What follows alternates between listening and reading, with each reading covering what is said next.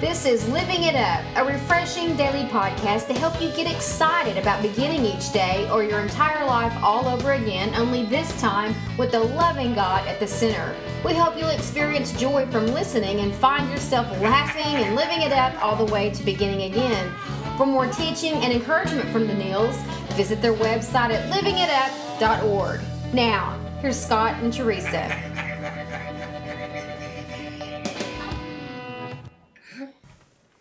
Hey everybody, this is Scott and my lovely wife Teresa, and this is Living It Up While Beginning Again. And this is for tomorrow. What is tomorrow, honey? Monday the 27th. That's right. So you just let people know we're recording Sunday night. Yeah. Oh, sorry. This is about as live as we can get right now. That's right. Well, listen, we're really glad to have y'all with us. And What a beautiful day, though. We had a beautiful day here in Texas. It was nice. It was in the 70s. I was loving it. Yeah, and tomorrow it's going to be in the 30s. So it's in the morning. That's just the way Texas weather is. But it's all good. Those of you that don't know this, and those of you that do, just bear with me. There's a saying here in Texas: if you don't like the weather, just wait a minute, it will change. That's exactly right. We just have to be flexible and go with it. That's right. So that's what we do. So we hope the weather's great wherever you're at. And if it's not, we hope and pray that it gets better. Yeah. So what's our topic for today, huh? Well, it's called Choose Not to Let the Unexpected Drag You Down.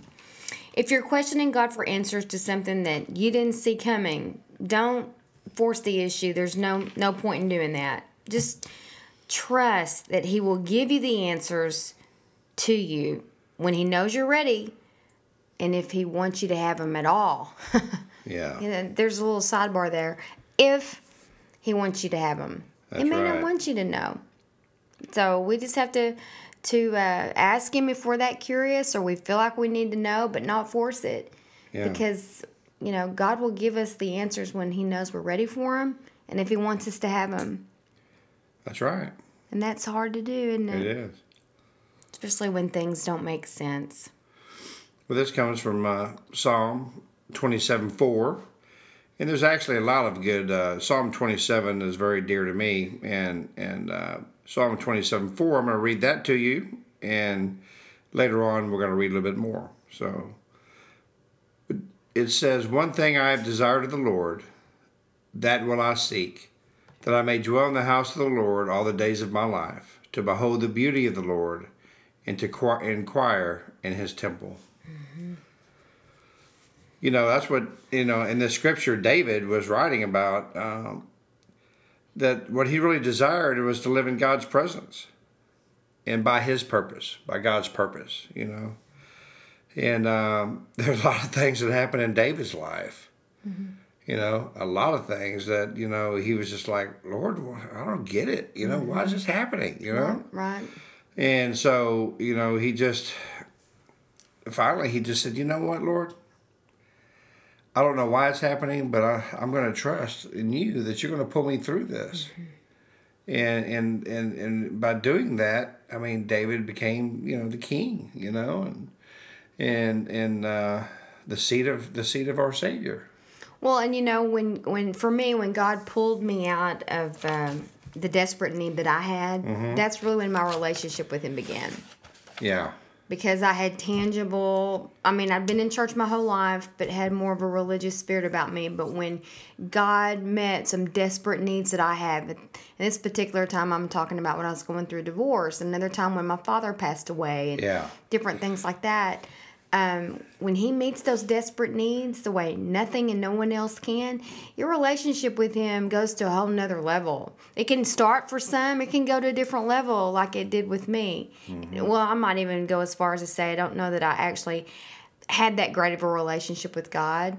I didn't really have a desperate need for Him. I knew He was always there, but I grew up with, decisions made for me most of my life. And so, as I grew and got older and got on my own and had to make my own decisions, and life happens as we get older, that's when the shift came for me.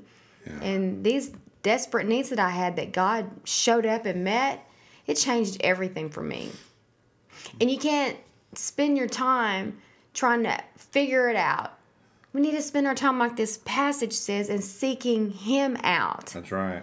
Not the questioning, especially if you've got overthinkers in your house like we do. All of that is futile. It is a waste of time. And I give myself permission maybe to do it for a little bit, but then say, okay, that's enough.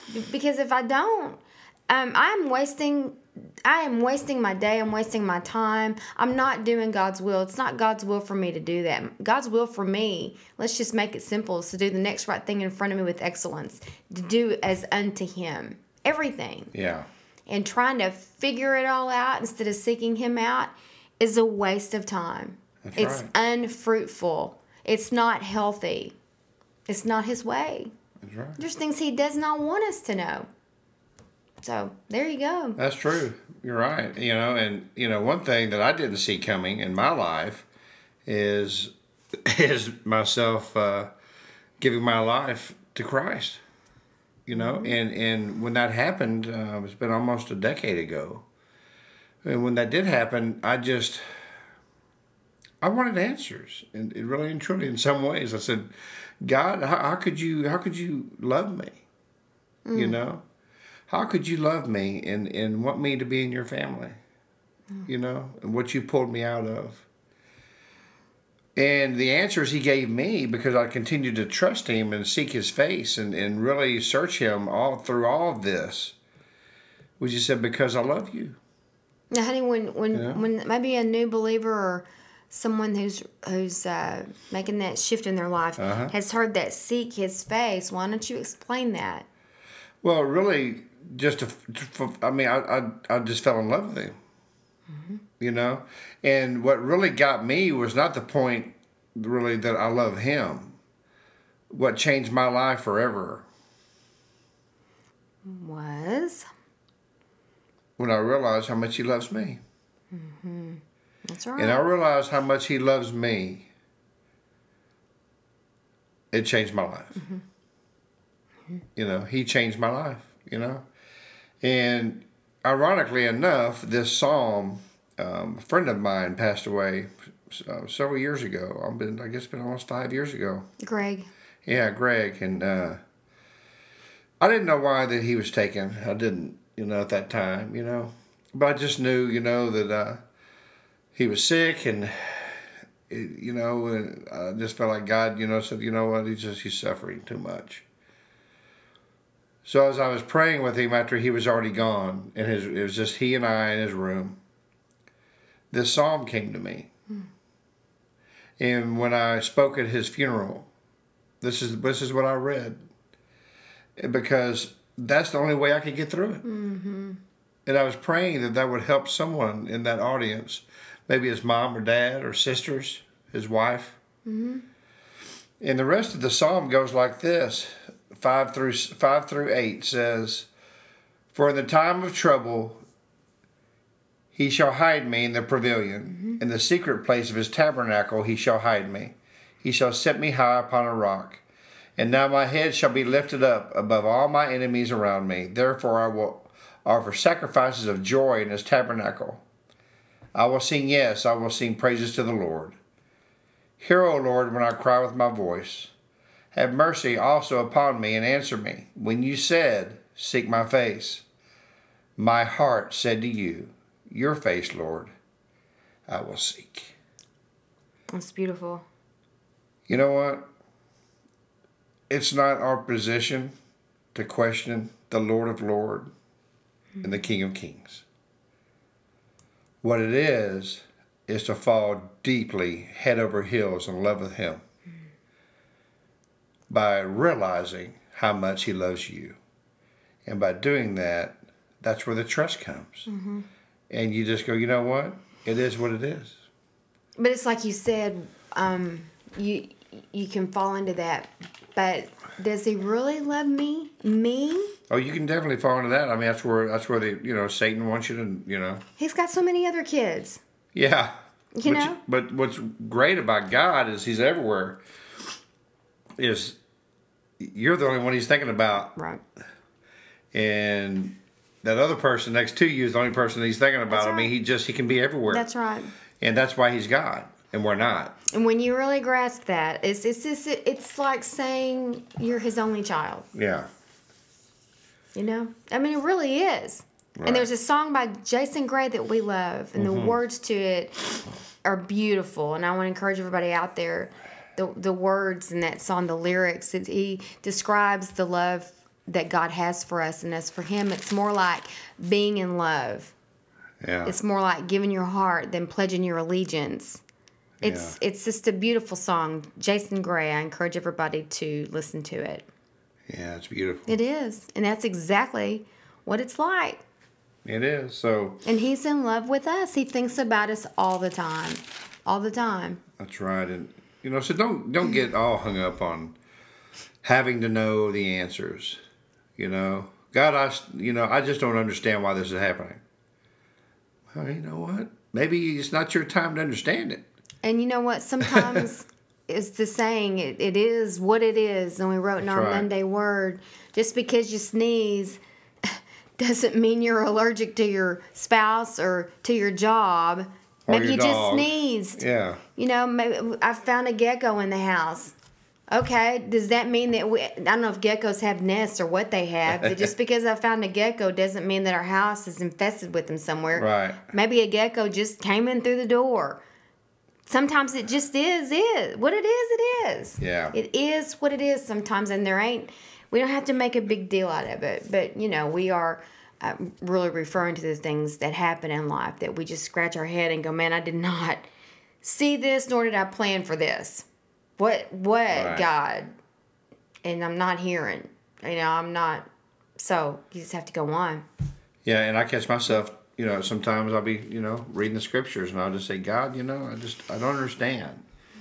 Or please, give me your wisdom on this and help me understand this.